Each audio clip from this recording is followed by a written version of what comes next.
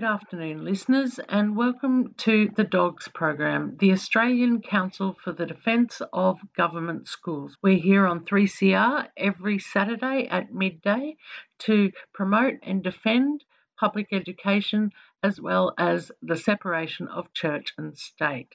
Today's episode of the DOGS program features a discussion from the third episode of Jane Caro's webinar series, Reasonings with Jane. This week's talk is titled Reasonings with Jane, Hard Lessons with Chris Bonner. Firstly, we'll have our weekly press release, and this week it's press release 930, Waiting for Gonski and Separation of Religion and the State. Tom Greenwell and Chris Bonner have, according to Jane Caro, recently published a forensic and gripping analysis of the needs policy in Australian education from Carmel to Gonski. The main reason they give for the abject failure which has led to growing disadvantage and inequality in Australian education is found on pages 264 to 266 of their book, The Power of the Private Religious School Lobby Groups. They wrote, quote, "Why did the private school lobby groups prove to be so powerful? In part, it's because in any contest over school funding, they begin with some distinct advantages. They represent some very wealthy people, and when a stoush goes public, they are guaranteed to have a significant section of the Murdoch media on their side. They have deep connections and almost unlimited access to our politicians. A letter home from a principal or a sermon delivered from a pulpit is likely to receive the kind of respectful hearing a politician cannot rely on, no matter the merits of their argument.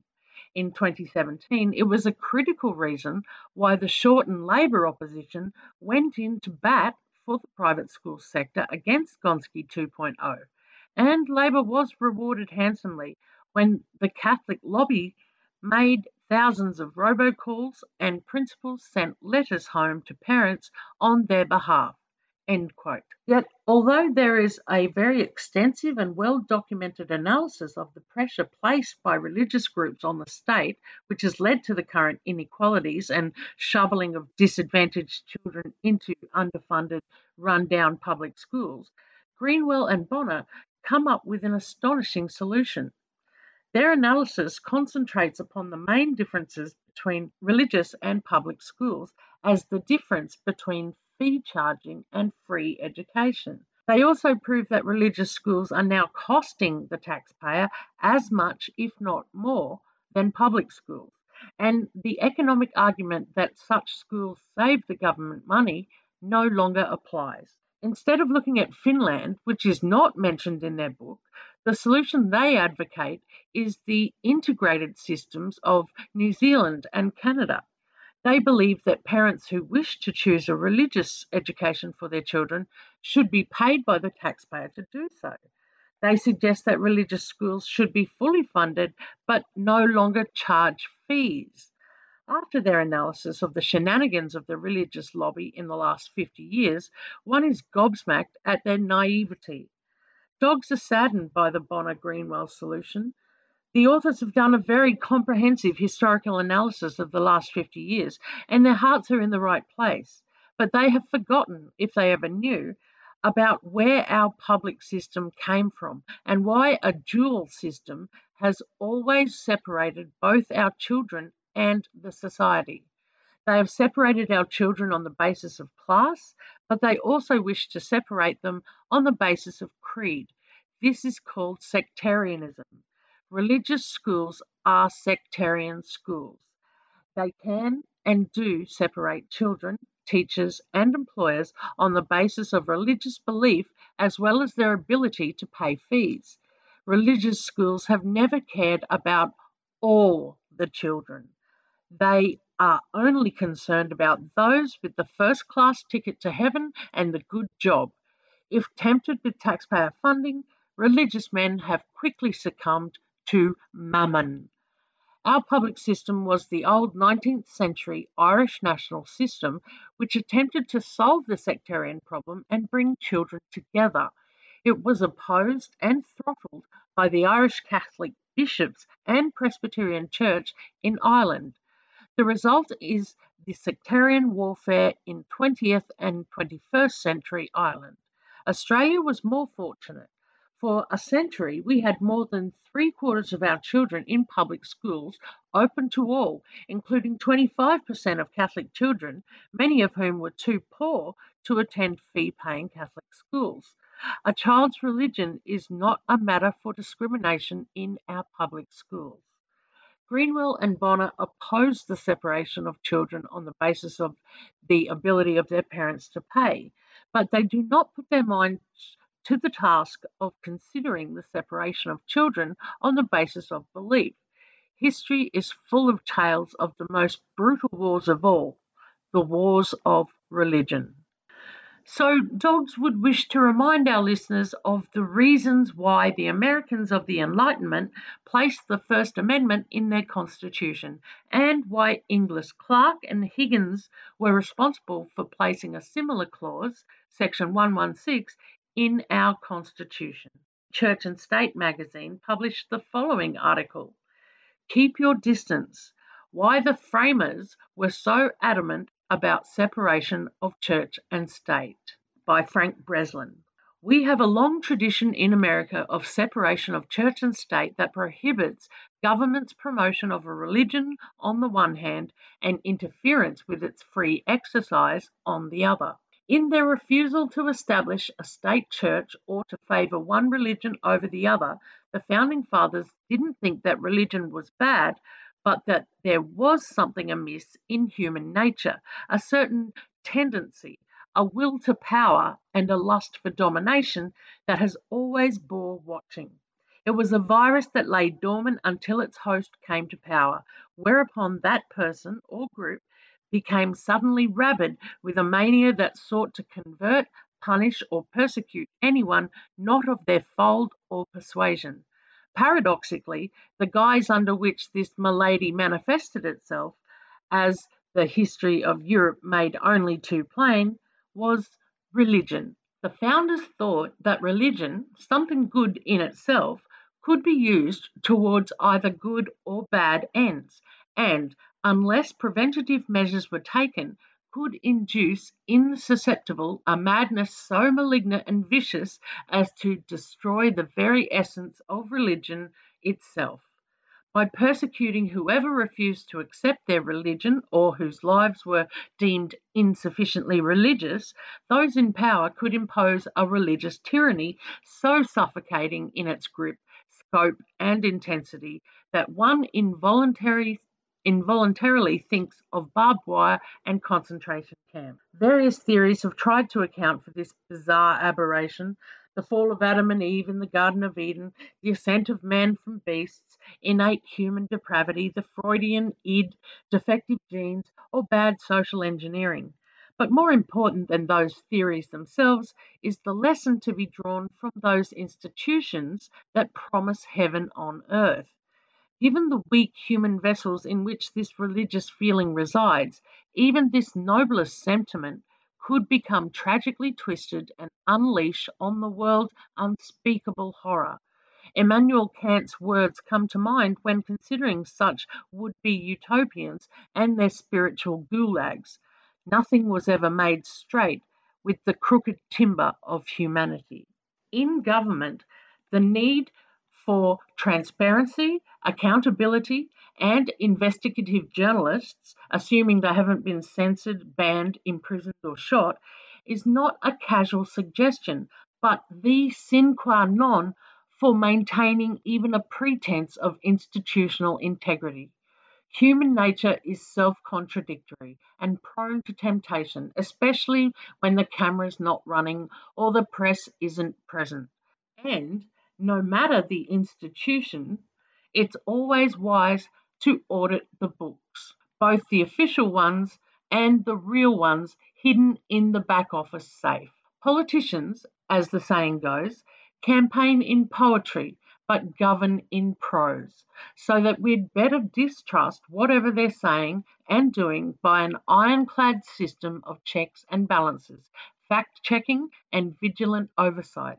As soon as they pass a law, they'll invite a lobbyist to insert a loophole, recalling Juvenal's admonition, who shall guard the guards themselves? Even religion can be dragged into the mire by persecuting those of another faith or of no faith at all, until, weakened by torture, the unfortunates would end their suffering by conversion or death. So, to prevent these abuses of power, as had occurred in old Europe when Catholics persecuted Protestants, Protestants persecuted Catholics, Protestants persecuted other Protestants, and both Protestants and Catholics persecuted the Jews, the founders erected a wall of separation between church and state as a safeguard against such outrages. They wanted to put an end to intolerance, bigotry, and sadism that wore the flattering garb of religion and spoke in the sanctimonious accents of self promotion. They believed that what they were doing was ushering something new into this world, novus ordo secularum, or a new order of the ages. See the back of the $1 bill. America was to be a radically new experiment in government, which, like ancient Athens, would show the world that free men had no need of princes and kings and could govern themselves. No wonder royal courts of Europe hoped this fledgling experiment wouldn't succeed, lest the contagion of democracy spread to their people. The founders refused to involve government in religion, religious quarrels, or animosities that for centuries had convulsed Europe's political landscape. Under stressful conditions, similar hostilities might also threaten our newfound nation, already a powder keg of sectarian tensions. Lending the power of the state to favour any one denomination or religion over another could exacerbate those mutual suspicions still further that might suggest the beginning of an established state church. A wall of neutrality would keep government from pitting one church or religion against another, a policy that had fanned the flames of centuries old hatreds. Every religion must therefore be allowed to worship in its own way with neither interferences nor support from the state. Everyone must be protected from religious enthusiasm, as that quaint 18th century phrase understatedly put it. The only service government could render religion was to stay out of its way as long as one religion did not interfere with another. This was an insight only painfully arrived at after generations of bloodshed, as monarchs imposed their own religion on all subjects. Cuitus regio, eius religio, whose realm his religion, to unify and transform their dominions into virtual theocracies to facilitate rule. The old world was replete with examples of such murderous fury as competing factions virtually butchered one another in the conviction that they were doing God's will. Intending to bring their countries together, kings only managed to tear them apart. The founders were only too well acquainted with this blood-drenched chronicle, and they resolved to keep such hatreds far removed from our shores. History has taught them that bringing religion into the public arena was to let loose a monster. Still raw in their memory were the anti-Catholic Gordon riots of 1780 that only 11 years earlier had shocked all of Europe as parts of London were left in flames. It was a vivid reminder, if any were needed, of the deadly contagion of enthusiasm. If Gordon had prevailed against the British government, there was no telling whether the outcome would have turned back the clock 2 centuries when Protestants murdered Catholics, only to be followed by Bloody Mary's retaliation upon her Protestant subjects. It would have been the same sad old tale of religion's debasement by score settling, persecution, torture, and death. Religion was nitroglycerin that had to be contained for everyone's safety. So, the separation clause was added to the Constitution as the First Amendment of the Bill of Rights. It was imperative that government stay out of religion, neither encouraging nor impeding its practice. It makes admirable sense since every religion, or even non religion, is thereby protected. Every faith is of equal value since government plays a neutral role, that is, except when one religion or denomination harasses or persecutes another faith's members who refuse to believe as that religion dictates. Government then intervenes to protect the innocent. This policy of separation is still on the books and with good reason. Human nature never changes. There are still groups today whose agenda is converting and persecuting, hating and perhaps even murdering those of other faiths, denominations, or of no faith at all, to save them from themselves and the fiery furnace to come, unless these lost souls submit and see the light. Or, more exactly, the light by submitting to them who claim to know the innermost secrets of God Himself, as if the Almighty were only the God of their particular denomination or faith alone, instead of the God of them all under different names. What a sorry little God he would be if he weren't more open minded than his closed minded children who insult him by their demeaning image of him and use their caricature as their puppet who tells them alone what he wants for their country or political party. Whether such proselytizing zeal is disguised aggression, megalomania, or repressed self doubt that feels both threatened and driven to convert others to dispel that doubt, these are very dangerous people and should never be part of government or have their theological views of the Second Coming guide an administration's foreign policy towards Israel and that tinderbox of the Middle East. And yet, unbeknownst to themselves, these individuals render the nation an inestimable service by being a constant reminder of the very reason for upholding this separation of church and state. The founding fathers believed that religion was and must always remain a private affair because bringing the volatility of religious enthusiasm into the public arena would only trivialize religion and destabilize the nation. They feared the political effects of interdenominational feuding, the polarization caused by doctrinal differences, the demonization of dissenters, and the eruption of religious intolerance and hatred. However, there also was a second reason why the founders feared religion in politics: the rise of religious opportunists who would inflame political passions to promote themselves. Religion would become, in the hands of these charlatans, a theatrical performance and political tool to hypocritically showboat their piety to manipulate voters for political gain. An unscrupulous politician could disguise his lack of convictions by putting his finger in his mouth and holding it up to the wind to determine which way the wind was blowing and telling his audience whatever he thought it wanted to hear.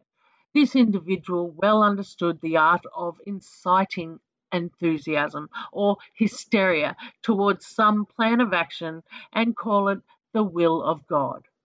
The founders would have blanched at politicians returning to their constituents and pandering to their sincerely held religious convictions to gain a following or court popularity. Not that they couldn't take part in religious services as private citizens, but not as representatives of their government, lest people think they were lending the prestige of their office to their particular church or religion. These founders also knew their Bible, as it played such a pivotal role in their 18th century world. They knew of Christ's admonition in Matthew 6 about not playing the hypocrite by standing on the street corner and making a public display of one's piety, for one would have already received one's reward. Instead, one should withdraw to one's room, close the door, and in privacy pray to God. Grandstanding did not count as prayer with the Lord. As experienced men of the world, they knew only too well how politicians might cynically abuse religion to seek power and votes. An article by Frank Breslin, an American teacher of over 40 years' experience, making the point that the dogs would like to make also, how important it is to separate church and state, and why the outcome described by Bonner and Greenwell in their book is not ideal from the dog's perspective, because church and state must be separated. There can be no setting up of a state religion, because, as they say, religious enthusiasm is a very, very dangerous tool in the arsenal of the bigot. Become a 3CR subscriber today. Go to 3cr.org.au/subscribe or call the station on 03 9419 8377. Be a part of your community radio station. You're still listening to the Dogs program on 3CR 855 AM, 3CR Digital and 3cr.org.au. Now we'll go straight into the chat with Jane Caro and Chris Bonner. Lovely to be here. Lovely to be talking to my old mate, Chris. Thanks, Jane. Thank you, Hannah. I'm afraid there are no whiteboards or chalkboards where I am. Nevertheless, Chris spent a fair amount of his time in front of both, I should imagine. How long were you an educator in schools for, Chris, all told? Jane, I've lost count, but then again, I've been retired 15 years, so I've probably done that deliberately, but I think about 40 years, 38 years from memory. Yeah, and the last school you were principal of was Davidson High School, correct? Davidson High School, and before that, Asquith Boys, yeah. Yeah. And you're also the president of the New South Wales Secondary Principals Council for some time. Yeah, 5 years. That was fun. Yeah. So there's not a lot happening in schools that you don't know all about. And indeed, in 2007, you and I wrote a book together. In fact, it was first book I'd ever written, but you'd written some geography textbooks. I remember that. The Stupid Country, we called it, How Australia is Dismantling Public Education. That book we really wrote, I think, as a warning, didn't we? We did. Yeah. Do you think the warning worked? Have things gotten better or have they gotten worse? No, look, I think, they've got worse. Basically, but we were right to do that book, and I'm glad we did, because we raised a whole lot of things that have actually transpired since then. And we brought those perspectives, you had a parental and I had a teacher perspective on schools. So I think we were well grounded there. And I know in both cases our lived experience of schools was telling us that something's going really wrong here. And that our weird sort of public-private hybrid system was increasing the differences and the chances of kids that were well off and kids that weren't. Yeah. And that's what we've seen to come to pass ever since. I mean, Australia still has a huge equity gap between the kids who walk through the gate with plenty of social capital from, well-resourced, well-educated families in comparison to those who walk in through the school gate with very little of that. I think at the time, Jane, we could never have imagined that it would deteriorate. No. That all that would get worse. And that's been a fairly frightening experience in so many ways, because you could think, that it wouldn't get worse. But we were, we'll get onto this, but the Gonski Review, what it achieved and what it didn't achieve, has been a big part of that. Yeah, because we got our hopes up, didn't we? We thought things might get better and that we might start funding, because basically, let me just encapsulate what I think is the central problem of funding education, which then becomes the central problem of education in this country, and that is that we actually put the most money, and I'm not talking about sources, but the most money in total, behind the kids who need the least, and the least money total behind the kids who actually need the most resources. So we're actually, governments love to tell us, we've, increased the funding to schools by this much, as if that has any effect.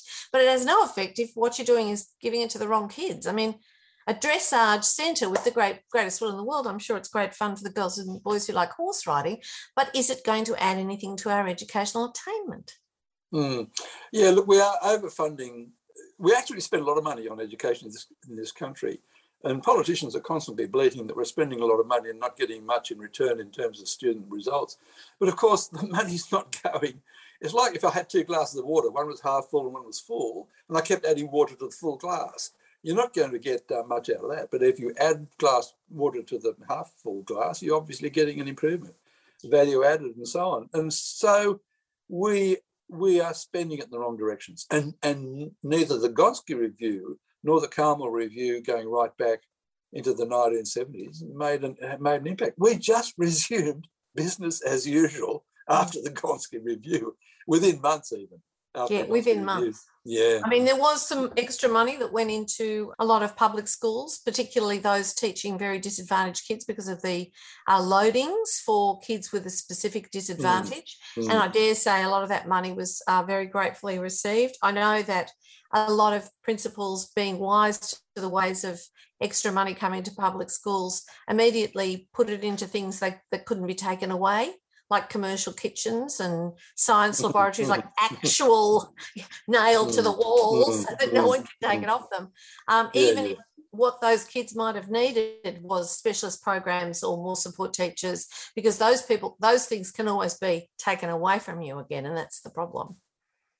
Yeah, I remember you and I wrote an article when the Gonski Review came out, and because the review is going to fund the needy students, a substantial loading of funding going to needy students, at the time we thought, and it was a reasonable thing to think, that this would sort of create a balance between schools, that the schools that were funded the least, or when kids had the greatest needs, would be properly funded, and that would create an incentive for schools to actually enrol some of the more of the strugglers. But it didn't happen. No. And the reason it didn't happen is that the funding basically was hijacked, in a sense, partly by the stipulation enforced on Julia Gillard that no school should lose any money at all. No school should lose $1.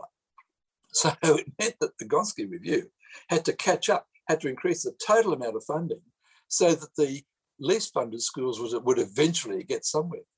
But they did that to appease the richest schools. So they actually increased the expense of the whole system, because the only way they could help the poorest and most disadvantaged children was by protecting the privilege of the richest and most advantaged children. Well, it's fascinating. Absolutely. And the other thing, Jane, is that I didn't realise so much at the time, is that really the high-fee Protestant schools had, in effect, they had an alliance with the Catholic system. And in the Catholic system, in fairness, in the 80s and 90s, a lot of those schools were still quite low funded.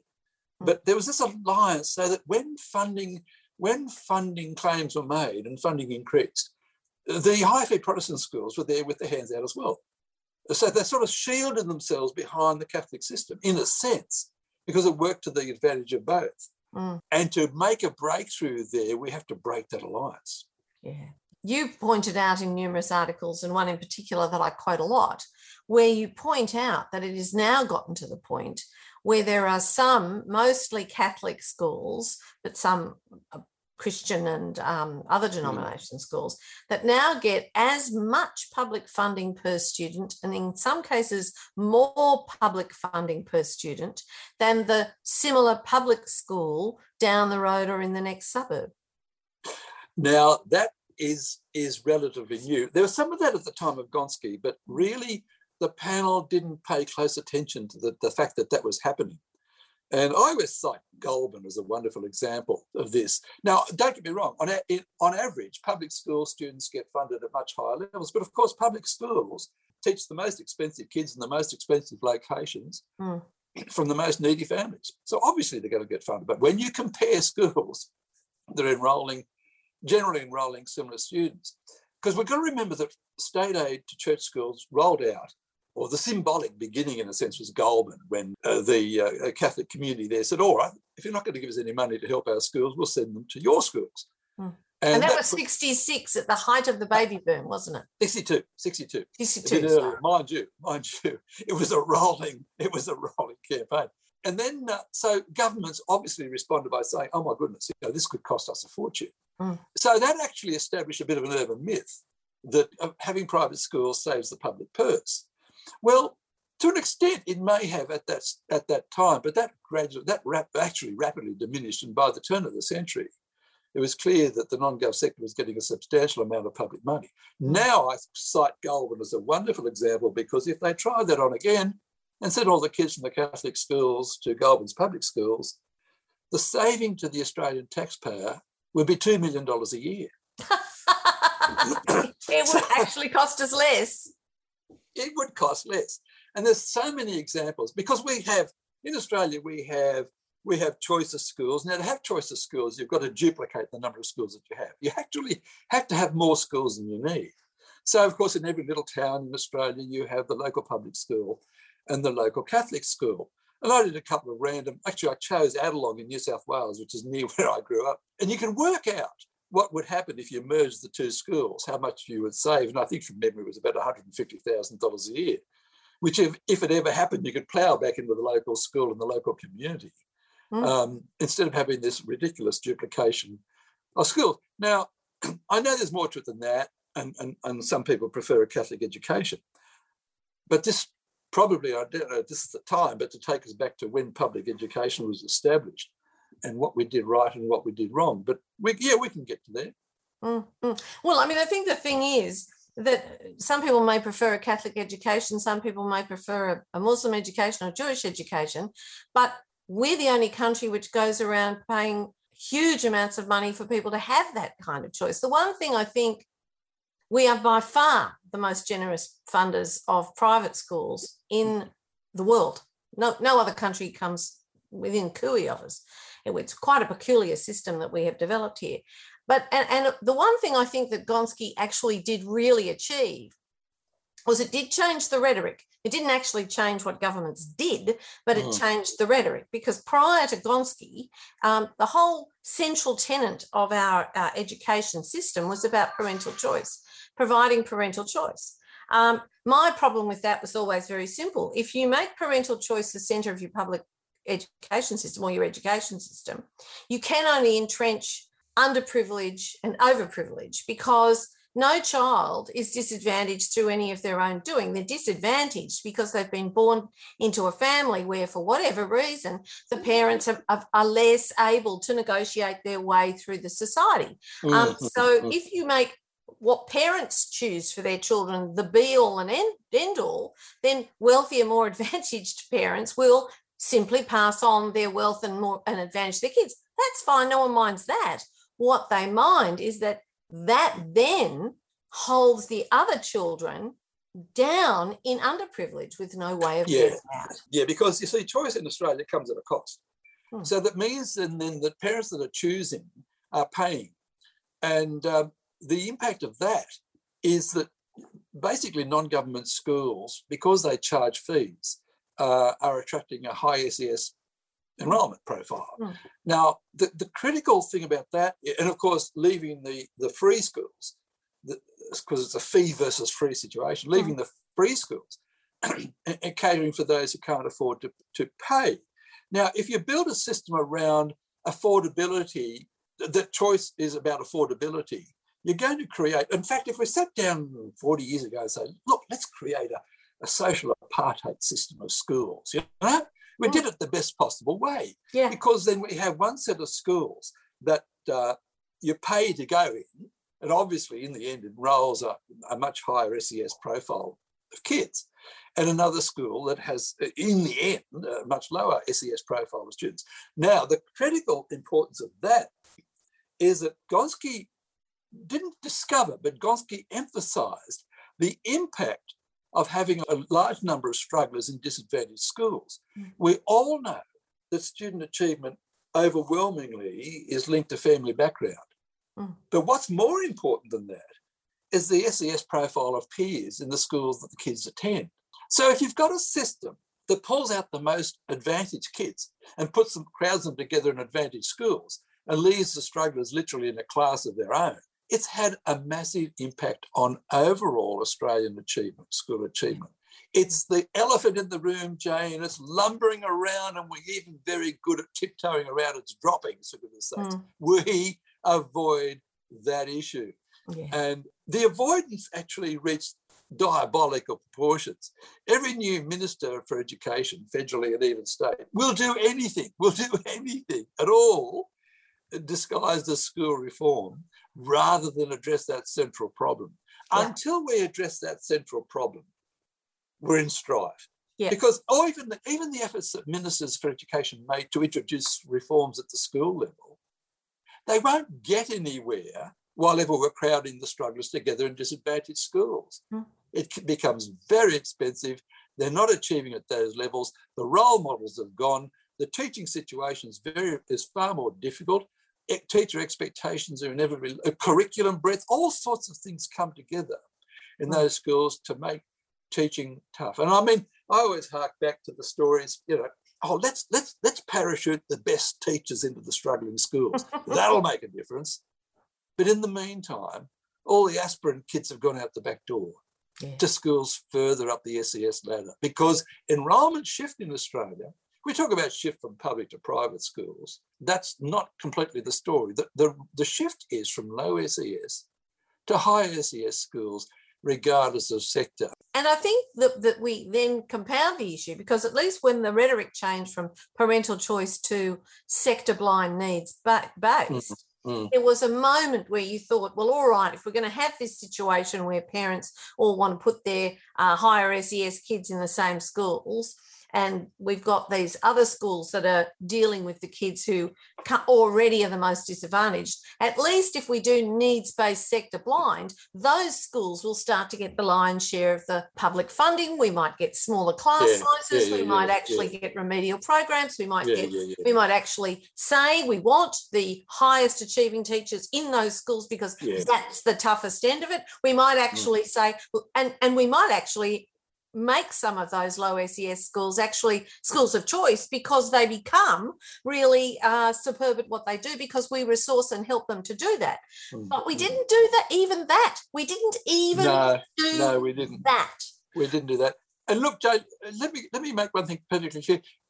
We're not about blaming parents in the choices that they make, and that's not at all. Not at all. I mean, I've been through that as parents and grandparents, whatever. It's a difficult conversation in homes. I understand that. But the system's wrong. The structure's wrong. And you can't blame parents for that. And you can't blame parents for wanting those choices. Well, in fact, what we do in the book is, if by restructuring the system, we can actually, oddly enough, increase choice or make choice more widely, and divorce choice from family wealth. And that means you create a situation where you're no longer stratifying your education system, because, Jane, in every community in Australia, the independent school that happens to be in that community enrolls the most advantaged of the local population. In fact, its ICSEA value on the My School website for the technically minded is about 1,075. Next in the pecking order is the local Catholic school, where across Australia, the average ICSEA is 1,035. Then down the rank is the local government school, where the average ICSEA is about 985. So it is a hierarchical system. It's a class-based system, whatever loose way you define class. I mean, it's a complex class-based system, but that's what we have. Yeah, we have, and it doesn't deliver. It doesn't deliver, Jane. No, our educational achievements as a nation have been slipping, and they've been slipping since the year 2000, when the SES scheme was introduced by John Howard. Coincidence? Oh, probably. Yes, it's associated with it, Jane, with no cause and effect. Correlation is not causation, let's say. Yes, indeed. And disadvantage is not destiny, Julia. Oh, yeah. Remember that? Yeah. Yes, I do. Sorry, Julia, it actually is. In Australia, it is. Disadvantage is destiny. Absolutely, it is. Unlike almost the rest of the world who use their education system to try and break down class systems, we use ours to try and create one. And worse than that, because I think there is hierarchies in all school systems that, across the world, you'll find inequalities, you'll find hierarchies. But we use the public funding not to close or to minimise the hierarchy. We actually use it to drive and increase the hierarchy. Remember in the 1980s in the United States, there was the controversy over busing. Yes, I remember and it was busing for equality. Yeah, I understand, there's all sorts of issues applying. we bust for segregation. Yeah. We bust for something the reverse. Yeah. Which is quite remarkable. In fact, in New South Wales alone, I think the transport bill to carry kids from one side of Sydney to the other and other places, of course, is well above $500 million each year. Can you imagine, just for a moment, let's imagine that, you and I get to control the education system and change it the way we want to. And so most kids go back to going to the local neighbourhood school, public school, free school. Primary and high school. Imagine how many kids would walk to school or bike to school.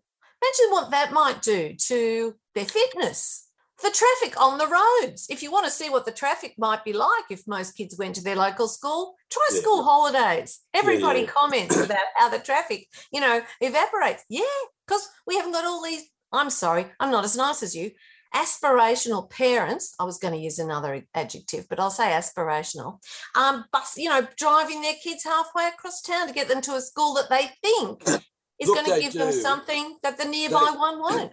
They do. In fact, in Sydney, Melbourne and Adelaide, it's between 50 and 60%, I think, of kids in public schools.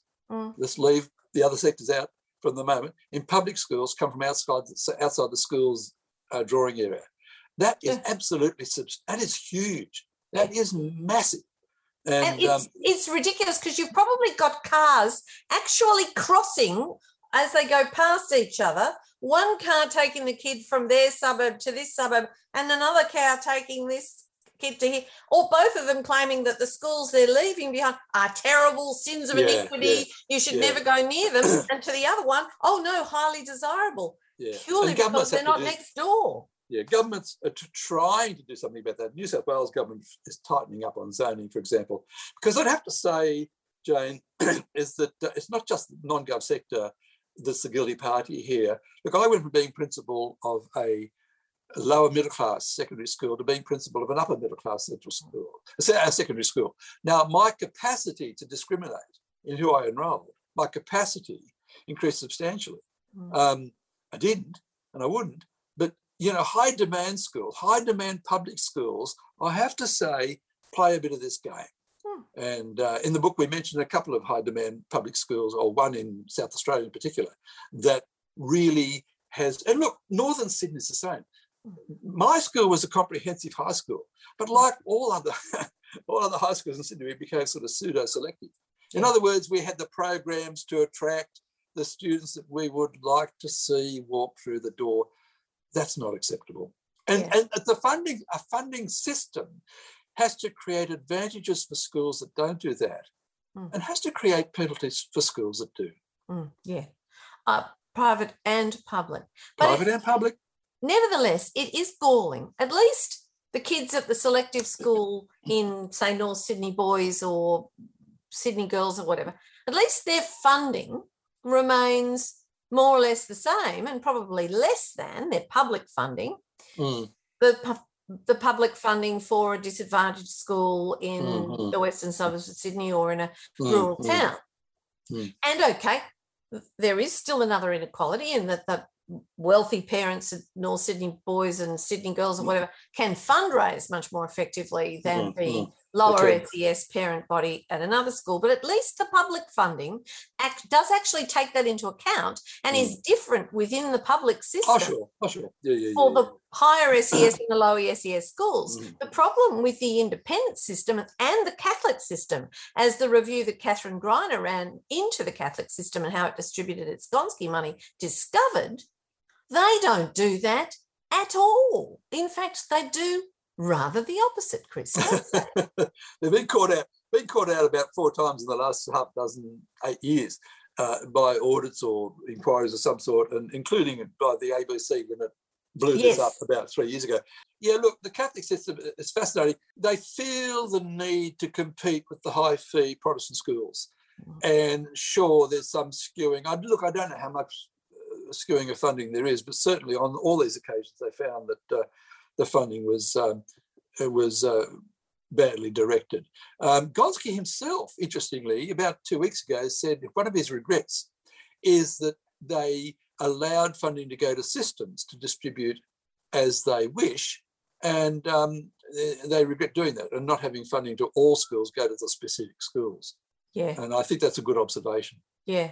I mean, it is galling to think that there are schools in this nation that charge $15,000, $20,000, $25,000, $30,000, $35,000, $40,000, $45,000, $50,000 a year that are still receiving substantial amounts of money in public funding. Because one of the things that we do that is very unusual is that we give public funding to fee charging schools without saying to them, you need to therefore cap your fees. In return for the public funding, you actually have to have a lower fee that you will charge. And if you want to charge big fees, you shouldn't get public funding.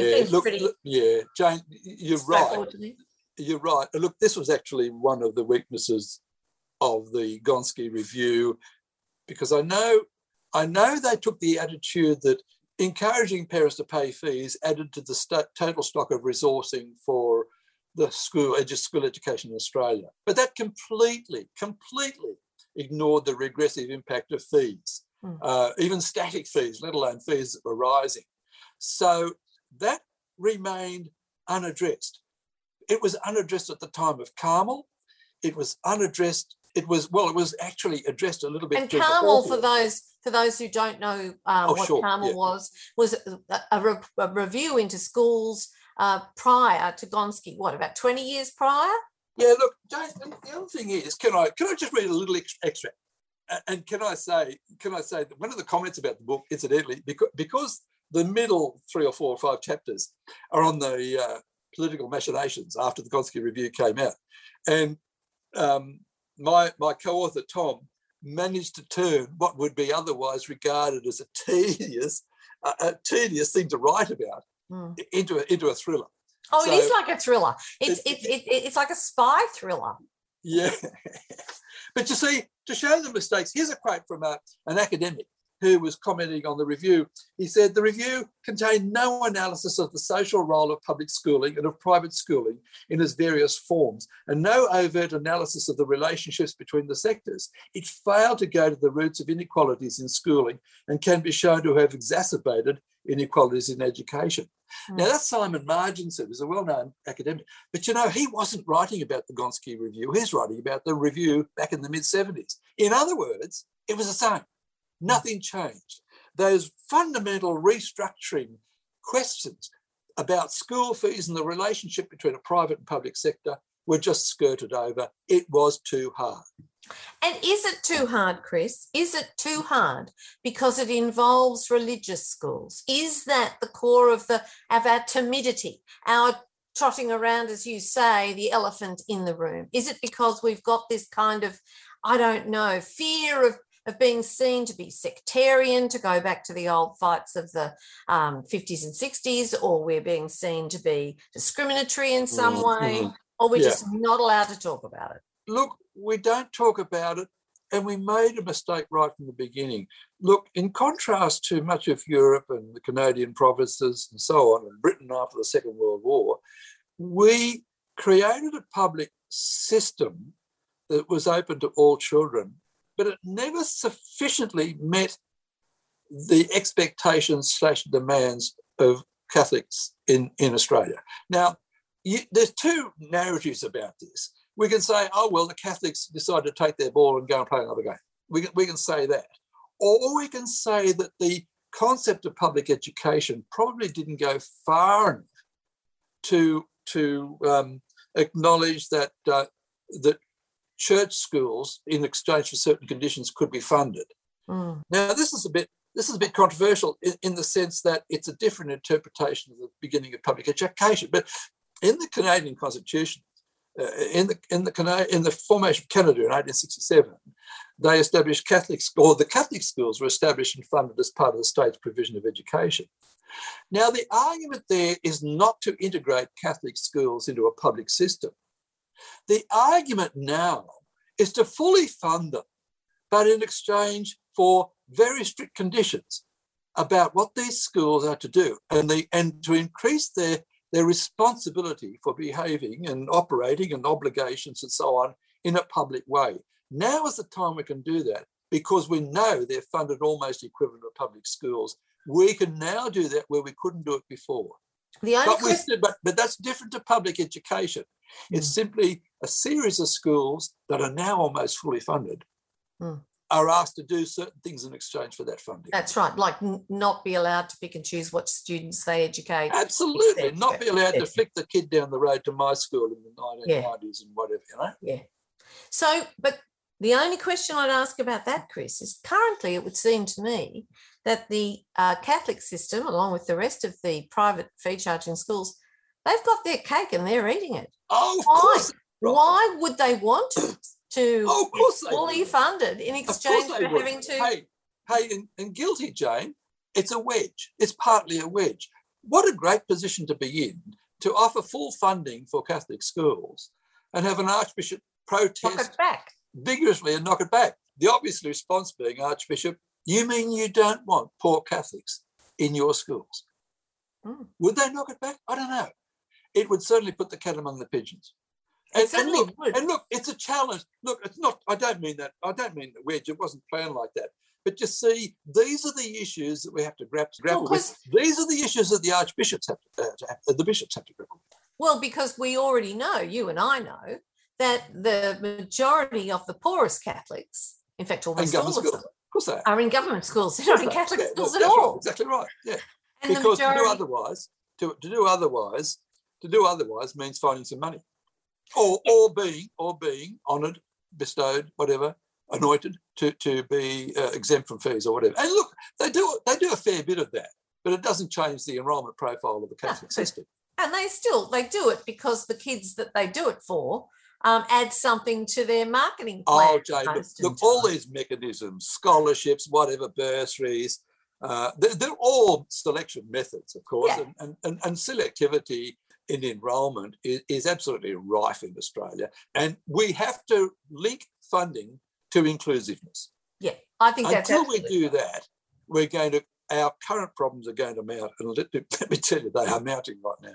They are, and we also have a situation right across the board, interestingly enough, not simply in the public system, but right across the board, which seems to have been exaggerated by COVID, where teachers are leaving the profession in ever-increasing numbers, and it's getting harder and harder to attract people to teach because we expect teachers, it seems to me, particularly teachers in disadvantaged public schools, to basically grapple with and overcome all of Australia's very wicked problems with poverty, with segregation, with hierarchy, with a huge class system that we won't even admit exists, and we pay them nothing. We give them few resources to do it with. We give them little respect. We don't. They're blamed whenever the results go down, even though they're the only people struggling as hard as they possibly can to do something about it. And then we're surprised when they say, you know what, I think I'll go and do something else. We are getting to a crunch point, I suspect, in terms of our education system. And if we go on like this, Chris, I mean, you educated young people for decades, 40 years. If we go on like this, where we basically have some young people who have a sense of entitlement that it must be very hard to go out into the world with. I often half joke, there's all those statistics about the fact that still kids from comprehensive public schools do better at university than both their selective and their private school peers at university. That research continues to be replicated and it's the same result every time. I often half joke that the reason for that might be that it's a lot easier to go from one underfunded public institution to another underfunded public institution than going from some of those palaces of privilege, because it always strikes me as weird, particularly with neoliberal governments, that they fund private schools up the wazoo. I mean, some of them are so luxuriously resourced now. Surely the parents must feel a bit embarrassed. I'm sure the kids do. But the universities, they keep starving and cutting their, they keep absolutely getting rid of academics, getting rid of the research, starving them of funding, starving them of the ability to do their job. And what's the point of spending all that money getting a kid into a posh private school if the end result is an impoverished university? Bizarre. Yeah. That's exactly right. The other thing that's possible to do with restructuring is to cut these schools adrift. Yes, because the very if wealthy ones. if you had a system where you would be funded under certain conditions, most of those high fee schools would cut themselves adrift. Yeah. They would become genuinely private schools, forming about 5%, as they do in other equivalent countries. Yeah. So it would solve several problems. It would actually separate the school choosers from those who authentically want a religious perspective on their education of their kids, from those who just want to be above and better endowed than others. So it would put the cat among the pigeons there, and we really have to seriously look at the options to achieve that. Well, I often think to myself that it's kind of marketing 101, that the market will charge what the market will bear. And when we publicly subsidise private supply and we put no cap on fees and we ask for no reciprocal obligations, it can only be inflationary. It can't bring the price down. It can only send the price up, because what the private supply will do, we've seen it in childcare, we've seen it in first home buyer schemes, and we see it in education, they pocket the subsidy, thanks very much, and then they go and charge the parents what they were going to charge them anyway. We completely waste that public money. It gets us nothing. Yeah, look, that actually you can quantify that too, Jane, because the different sectors, as long as you're comparing schools that are enrolling similar kids, the different sectors actually churn out much the same results. Now, private schools do really well. Well, think of the possibility here, because every group of similar schools in Australia, you can identify the schools and the systems as the lowest cost provider to get these similar results. Now, almost always it's the government system. It's the lowest cost provider. So what are these other schools spending more to get these same results? So that way you're able to calculate how much money governments and parents in this country waste. Yeah. And it adds up to, last time I did the calcs, it adds up to about $5 billion per year, round about half of which would be government funding. Can you imagine what that could buy? What that $5 billion could get us? Well, you divert it to these schools with the kids in the greatest need, but it's another thing to think about when the pollies say, "Oh, we're spending so much money on education, but goodness me, the results aren't getting any better," because the measurable results aren't getting. Oh, look, they have other things. Of course, they might have ex swimming pools and whatever, and drama rooms and all those things, all very good, because they're locked in an arms race with competing schools anyway. Because to attract parents who can pay that kind of money. But it comes at a public cost as well as a private cost. Yeah. You're listening to 3CR Community Radio 855 AM on digital and online. 3CR Radical Radio. 3CR. That's all we've got time for this afternoon on the Dogs program. We'll be back next week with everyone on board, hopefully. But if you'd like to find out more about the dogs, you can go to our website at www.adogs.info. But until next week, it's bye for now.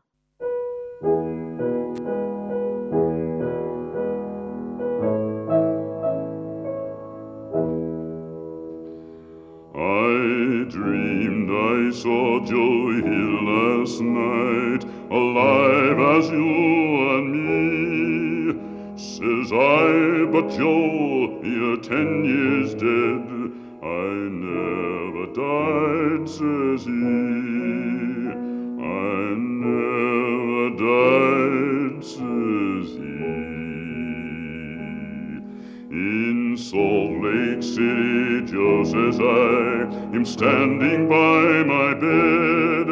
They framed you on a murder charge, says Joe, but I ain't dead. Says Joe, but I ain't dead. You've been listening to a 3CR podcast produced in the studios of independent community radio station 3CR in Melbourne, Australia. For more information, go to allthews.3cr.org.au.